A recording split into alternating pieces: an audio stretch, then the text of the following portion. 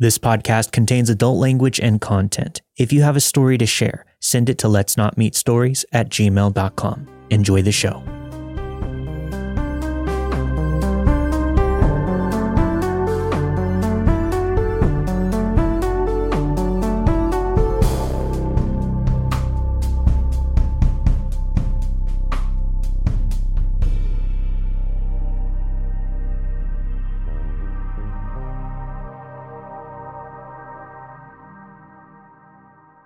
I work at a mid-sized public university at night as a floor tech, which is a fancy way of saying a janitor who doesn't do toilets. At the time of this story, I was in charge of the university's student hub building. Like most colleges and universities, this is the building where students from any major and course of study are welcome to hang out, eat lunch, study, attend events, etc. I work at 6 p.m., but the campus police shut and lock the building around 9 p.m., so this leaves me inside. There is one part of the building, the food court mall, that is left unlocked due to the ATM machines that are located just inside the door, though the entrance doors leading inside to the main building are locked. This is located on the second floor, where this story takes place. It was around 12:30 a.m. this particular night. I was on a scrubbing machine on the second floor hallway that leads directly to the doors that open to the food court mall. The vacuum on this machine is fairly loud, so it's not easy to hear anything that may be happening around you. I was listening to music as I slowly drove this machine down the hallway, which added another layer of obliviousness. I was mindlessly watching the floor and listening to some music that I had heard 1,000 times before when I began to hear an extra layer of what sounded like a bass drum beating along in the rhythm to the music. I'm sure there are others who can attest to the fact that even after listening to songs that you've heard an ad nauseum amount of times, there are still pieces within the music that you can still find. So I chalked it up to that. But then the sound was becoming more rapid and offbeat to the music. I stopped the machine and pulled out my earbuds. The sound was coming from the doors at the end of the hallway, just out of view. After each succession of beating, I heard a man's voice calling out, "Hello? Can you hear me?" The hairs on my arm and neck stood up. I stepped off the machine and slowly walked towards the door. They are facing away from the hall, so whoever was there couldn't see me. I wasn't sure what to do when I got to the doors, and the man sounded frantic, but for security reasons I was not allowed to let anyone inside after the doors are locked. If they need to get in, they need to let themselves in with a key. And if they don't have a key, tough luck. I was just a few yards away from the doors when the beating and screaming stopped. I peeked around the corner to the door and looked through the glass. Nothing. No one was there. I figured that whoever it was must have heard my machine in the hallway, but when they couldn't get a response, they left to find help somewhere else. Stupidly, I pushed open one of the doors to look into the mall. Before I could get my head through to look around, I saw a figure running at breakneck speed toward the door.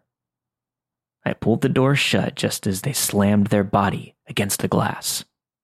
I stepped back and stared at a man, probably 6'3", around 230 pounds. His skin was a dull and dark color, but not because of his race or a tan. It looked like caked on dirt. His hair was about shoulder length, slick with oil and grease. His leathery face was scruffy, as though it hadn't seen a razor in a few days. His eyes looked panicked. He knocked on the glass, like one would do on another person's front door. He smiled as he spoke quickly in a raspy voice. "Hey man, I need your help. I need to get my wallet. It's in there. I left it in the bathroom." He didn't look like a student. He was much older than the students who attended the university, even older than me. But in that moment, I figured that was beside the point.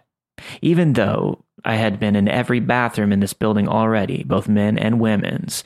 I hadn't noticed anyone's personal belongings. I informed him that I couldn't let him in, but I would gladly look in the bathrooms for his wallet.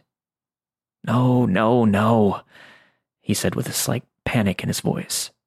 You don't know which one I left it in. Just let me in. I'll go get it.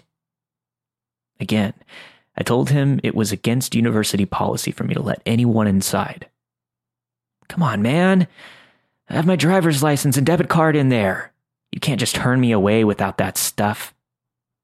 I told him that if he didn't feel comfortable with me looking for his wallet and felt like he needed to come inside, I could call for a campus police officer to come and escort him to it, or he could wait until 9 a.m. the next morning when the building opened up. And that's where it turned ugly. That slight smile that he wore, it vanished. His brows furrowed, and his mouth drooped. He reared his fists and began beating hard against the glass. He was screaming again. Let me in, or I'll break the fucking door down. I bolted around the corner of the door and called the campus police. I informed the dispatcher of what was happening, all while this maniac beating his fist so hard against the glass, I was sure he was going to break through it. Just as I got off the phone, the beating stopped. It was an eerie silence that made the atmosphere very unsettling. It felt like my lungs were being crushed and my heart was pounding out of my chest. Then, he started knocking lightly on the glass. I heard him murmur through the glass, I can see you.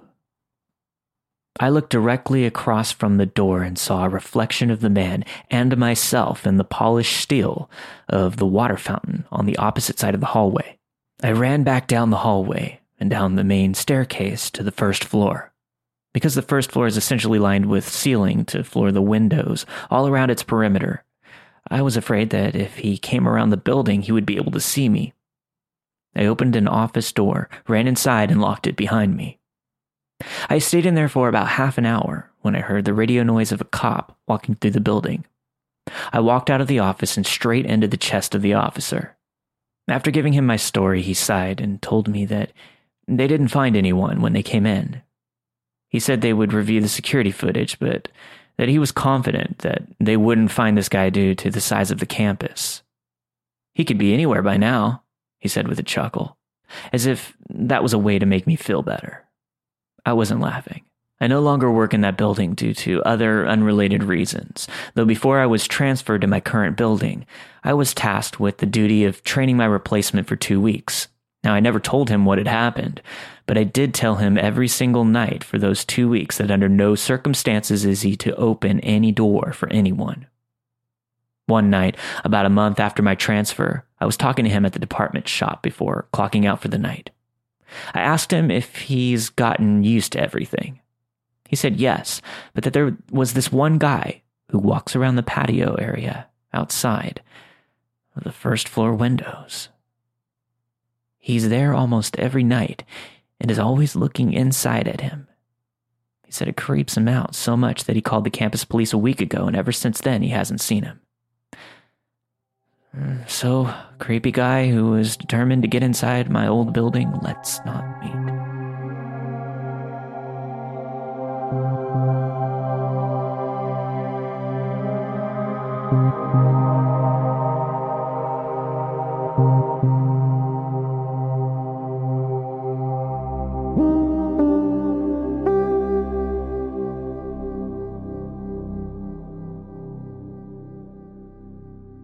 This story takes place in 1999 when I was a stupid 18-year-old kid with nothing better to do than cruise around at night. At the time, I lived in a very small Southern California town, and the only places open after dark were the pharmacy, some fast food restaurants, and a very gross bar. So, like all kids, I made my own entertainment. I spent a lot of time driving around with friends listening to the radio and talking. It was better than sitting around our parents' houses, I guess. But after one particularly terrifying encounter that summer, I was just fine hanging out in our cozy, well-lit home. One night, my friend Shauna and I decided to do our usual loop around the main part of town, out behind the high school and back to our houses via the freeway. We'd been driving for about an hour, and it was close to 11 p.m. when we decided to do one last loop before calling it a night. Along the way, we noticed some guys in another car. I don't remember how many there were, at least two, the driver and the passenger, but there might have been more. We first noticed them at the red light, stopped in the lane to our left. "The guy over there is checking you out," my friend said. I tried to play it cool and pretended like I was looking at the totally boring scenery. "Oh wow, an abandoned gas station. I have to see this." "Oops, caught your eye." Sure enough, the passenger of the car next to us was checking me out. I don't really remember what he looked like, but it was 1999 and this was a real white trash town, so probably like Fred Durst. Anyway, I gave him a small smile, turned up our radio, and sped off as the light changed. The car stayed at a normal distance behind us, and my friend kept looking over her shoulder, telling me to slow down so we could see if they were cute. I wasn't creeped out or anything. I just wasn't interested in playing flirt tag with some dudes, so I maintained my pace. By the time that we got to the next light, they'd gotten behind me and switched lanes so that they were pulled up to the right of our car. My friend immediately glanced over. The driver gave her the "what's up" nod, and I could see their passenger leaning forward trying to look at us. Shauna gave them a little wave as the light changed, and we took off. A few blocks later, I pulled up to a stop sign where you could either go straight or turn right. The other car, who had been a couple of car lengths behind us and to our left, sped up to catch up to us at the stop sign and jerked to the right-hand turn lane. They were slightly behind our car, but we could hear them shouting hello. My friend turned to look at the driver who was leaning out his window, motioning for us to follow them, loudly. Nope, wasn't going to happen. Red light flirting was one thing, but neither of us were so desperate to meet boys that we'd follow them in a car late at night, especially when there was nowhere even to go. She waved goodbye, and we drove off, heading to the freeway entrance. In my rearview mirror, I saw their car flip around from wherever they'd been heading and start to catch up with us. I got onto the freeway, hoping that they wouldn't follow, but they totally did. They stayed a few car lengths behind us, but kept switching lanes. Now, if this happened today, I'd call the highway patrol on my cell, but back then neither of us had one. And at this point, I wasn't certain we were in danger, but I knew something felt off. Their car continued to switch lanes behind us for a couple of miles, but didn't try to catch up. Eventually, I hit part of the freeway that was a little bit more populated, and I started to calm down. "They're probably heading downtown," we said. "Or maybe to the beach. I bet they just wanted to try and talk to us." We cranked up the radio, decided to drive a little further, and thought we had lost the car. But we were wrong. About 15 minutes later, we exited the freeway and turned around to head home. I had been driving for a couple of minutes when I see a car pull off the shoulder of the road and start following us. At first I thought it was a speed trap, but almost instantly I saw that it was the same car from earlier. They had been waiting for us on the side of the road. They caught up to my car on the passenger side, and in my peripheral vision I could see the driver gesturing angrily at us. Neither of us could tell what he was saying, but Shauna started shouting, I don't know, in response, and doing an "I'm sorry" gesture with her hands. I tried to keep my eyes on the road, but I was also thinking, what the fuck? What's going on? So I kept glancing over. Then it happened. The driver pulled out a gun from his lap and started tapping it on the side of his car window at us. Shauna immediately threw her seat back, which I realized she was trying to save herself, but thanks for giving them a clear shot at me. I looked over and saw the driver's face, which was absolutely furiously contorted with rage. He was shouting so hard I remember seeing spit all over their window, which he was still tapping on with the gun. I don't know what kind of gun it was. It was black, and I guess looked dangerous. I began reviewing a mental map of the area, trying to figure out the easiest way to get to the police station. We were about 6 exits from where we started, and I knew there was a fire station pretty close there, so I decided to floor it and try to outrun them. I quickly gained distance and pulled into their lane, which was the fast lane and the one closest to the exits. They were driving some kind of Toyota sedan, and I was in a Honda with a lot of pickup, so I managed to clear out pretty fast. But they did catch up. They pulled into the lane to my right, and I could see the driver waving his arm outside the window. The passenger was flipping us off out his window, and then pulled what looked like a crowbar out, waving it out the window, like a fucking war boy looking for victory on Fury Road. I am getting off at the next exit, and I am heading to the fire station, I told Shauna. They're basically cops, right? Or they can call the cops. And we're going to be fine, I said, reaching over to grab her hand. She was still flat, but she was crying and shaking. Today, 20 years later, I am a mom of a toddler, and I still never felt the intense pressure of responsibility I felt in that moment. I had to keep us calm and safe and get us away from these guys. The next exit was approaching, and they hadn't caught up or moved into our lane. I quickly exited the freeway, heard them pass, and immediately gunned our car in the direction of the fire station, hoping all of the firemen were having a midnight party with armed police. I hadn't gotten very far away when I see a car tearing ass to catch up with us. All I can think of is they flipped a U-turn on the freeway and drove the wrong way to double back and exit because nothing else made geographic sense. I ran a red light, hoping to God a hidden cop would pull me over with no such luck. They were about a block or so behind us. With one eye on my rearview mirror, I drove as quickly as I could, hoping that they were done trying to scare us and would fall back. But instead, by the grace of God or karma, or whatever you believe in, their car either hit some kind of debris on the road or they simply lost control, because they crashed into a mailbox on the sidewalk and stopped. I saw the driver get out as I was peeling away, and I swear to God, I almost peed my pants with relief and gratitude. Now, before you say that the gun was probably fake, let me tell you the last part of this story. As we were driving off, we heard an actual gunshot from their direction. I didn't look back, but Shauna sat up to look and said she saw the driver standing in front of their car, aiming his gun in our direction. I quickly turned in the direction of the fire station, and we heard another shot. I finally got to the fire station, and for a second time that night, I felt like some divine presence was watching over us. There were 3 police cruisers outside with cops standing around. I told you it was a small town. I pulled over and told them my story, and embarrassingly, fear vomited halfway through. The cops were very nice and immediately went to look for them. One stayed behind to get our full statements and make sure that we were okay. I'll never ever forget what she said to me.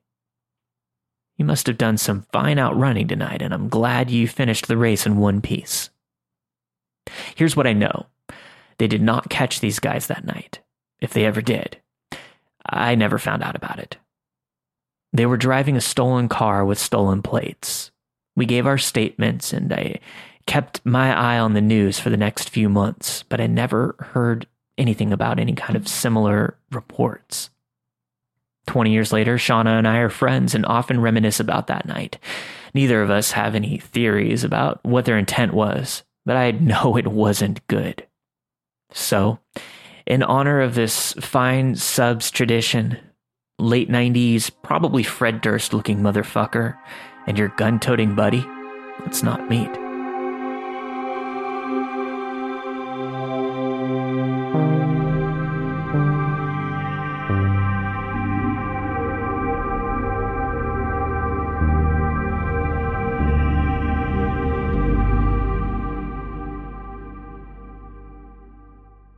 First of all, I'm a young woman, barely big enough to walk my dog. If this had escalated at all, I have no idea what would have happened. I'm not easily frightened, but this scared the shit out of me. It actually happened last night, and I have no idea if it'll happen again, but I figured it was bizarre enough to share. It's just me and my giant dog, in a nice private apartment attached to some townhouses, separated from other buildings by a strip of woods. It's kind of like a tiny house that shares a wall with the apartment building. As nice as it is, it's in a not-so-nice part of town. But I have a backyard, my own space, and working electricity for cheap, so I love this place. It's the first time living out on my own, and I'm not going to lie, I've been a little freaked out by living alone, even with a big dog for security. Last night didn't help. So I was laying in my bed browsing Reddit and trying to fall asleep when I heard a tapping on the window. My bedroom has 2 windows facing the backyard on ground level, about 3 meters from the tree line with nothing but open grass outside. At first, since I'm not used to sleeping on the floor, I thought it was a tree or something blowing against the outside of the house. When I remembered I'm on the first floor and only floor with no trees close enough to reach the house, I started feeling a bit nervous. I was some weird mix of both scared and annoyed that the tapping was keeping me awake. The noise had my dog's attention, but it wasn't barking yet, which meant it probably wasn't a person, so I wasn't afraid. At least not as afraid as I could have been. Gradually, annoyance replaced the fear, and I decided to tell whatever it was to knock it off. It had been nearly 30 minutes of this weird, uneven tapping. It was almost midnight, and I had an early start in the morning. Best case scenario, there was no one outside and I was talking to myself with no one there to hear me. Worst case, there was someone outside. My nonchalance would catch them off guard and they would leave, right? Yeah, absolutely. I figured if there was someone there, they expected fear, not conversation.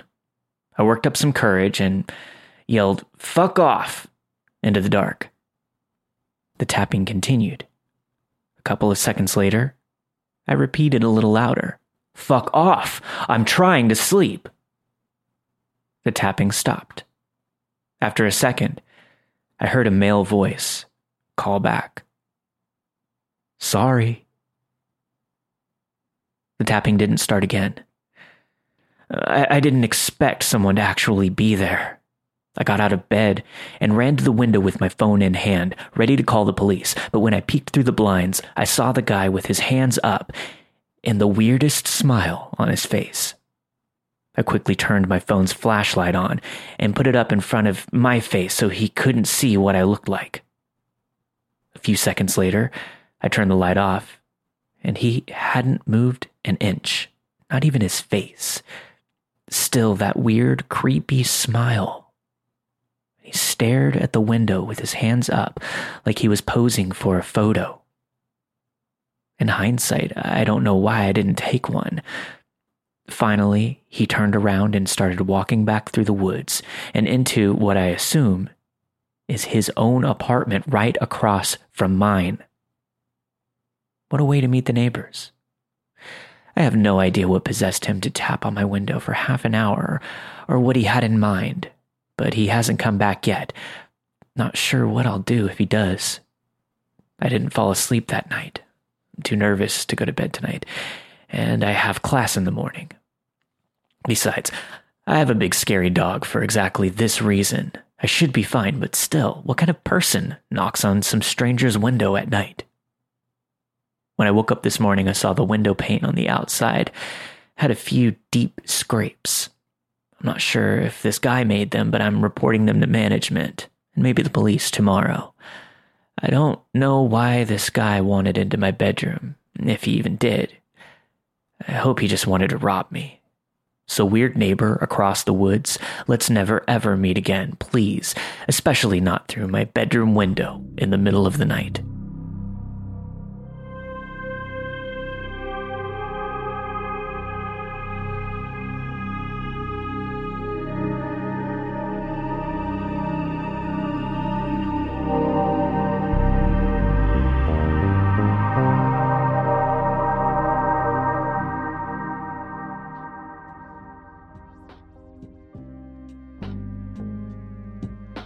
Thank you for listening to this week's episode of Let's Not Meet, a true horror podcast. If you'd like to get access to ad-free versions of all of our episodes and over 100 bonus episodes with stories you won't hear anywhere else, updated weekly, sign up and support the show at patreon.com/Let's Not Meet podcast. All of the stories you've heard this week were narrated and produced with the permission of their respective authors. Let's Not Meet, a true horror podcast is not associated with Reddit or any other message boards online. If you have a story to share, send it to letsnotmeetstories@gmail.com. Finally, make sure to check out all of our other storytelling podcasts like Odd Trails, our true paranormal podcast, and the Old Time Radiocast at crypticcountypodcasts.com or wherever you get your podcasts.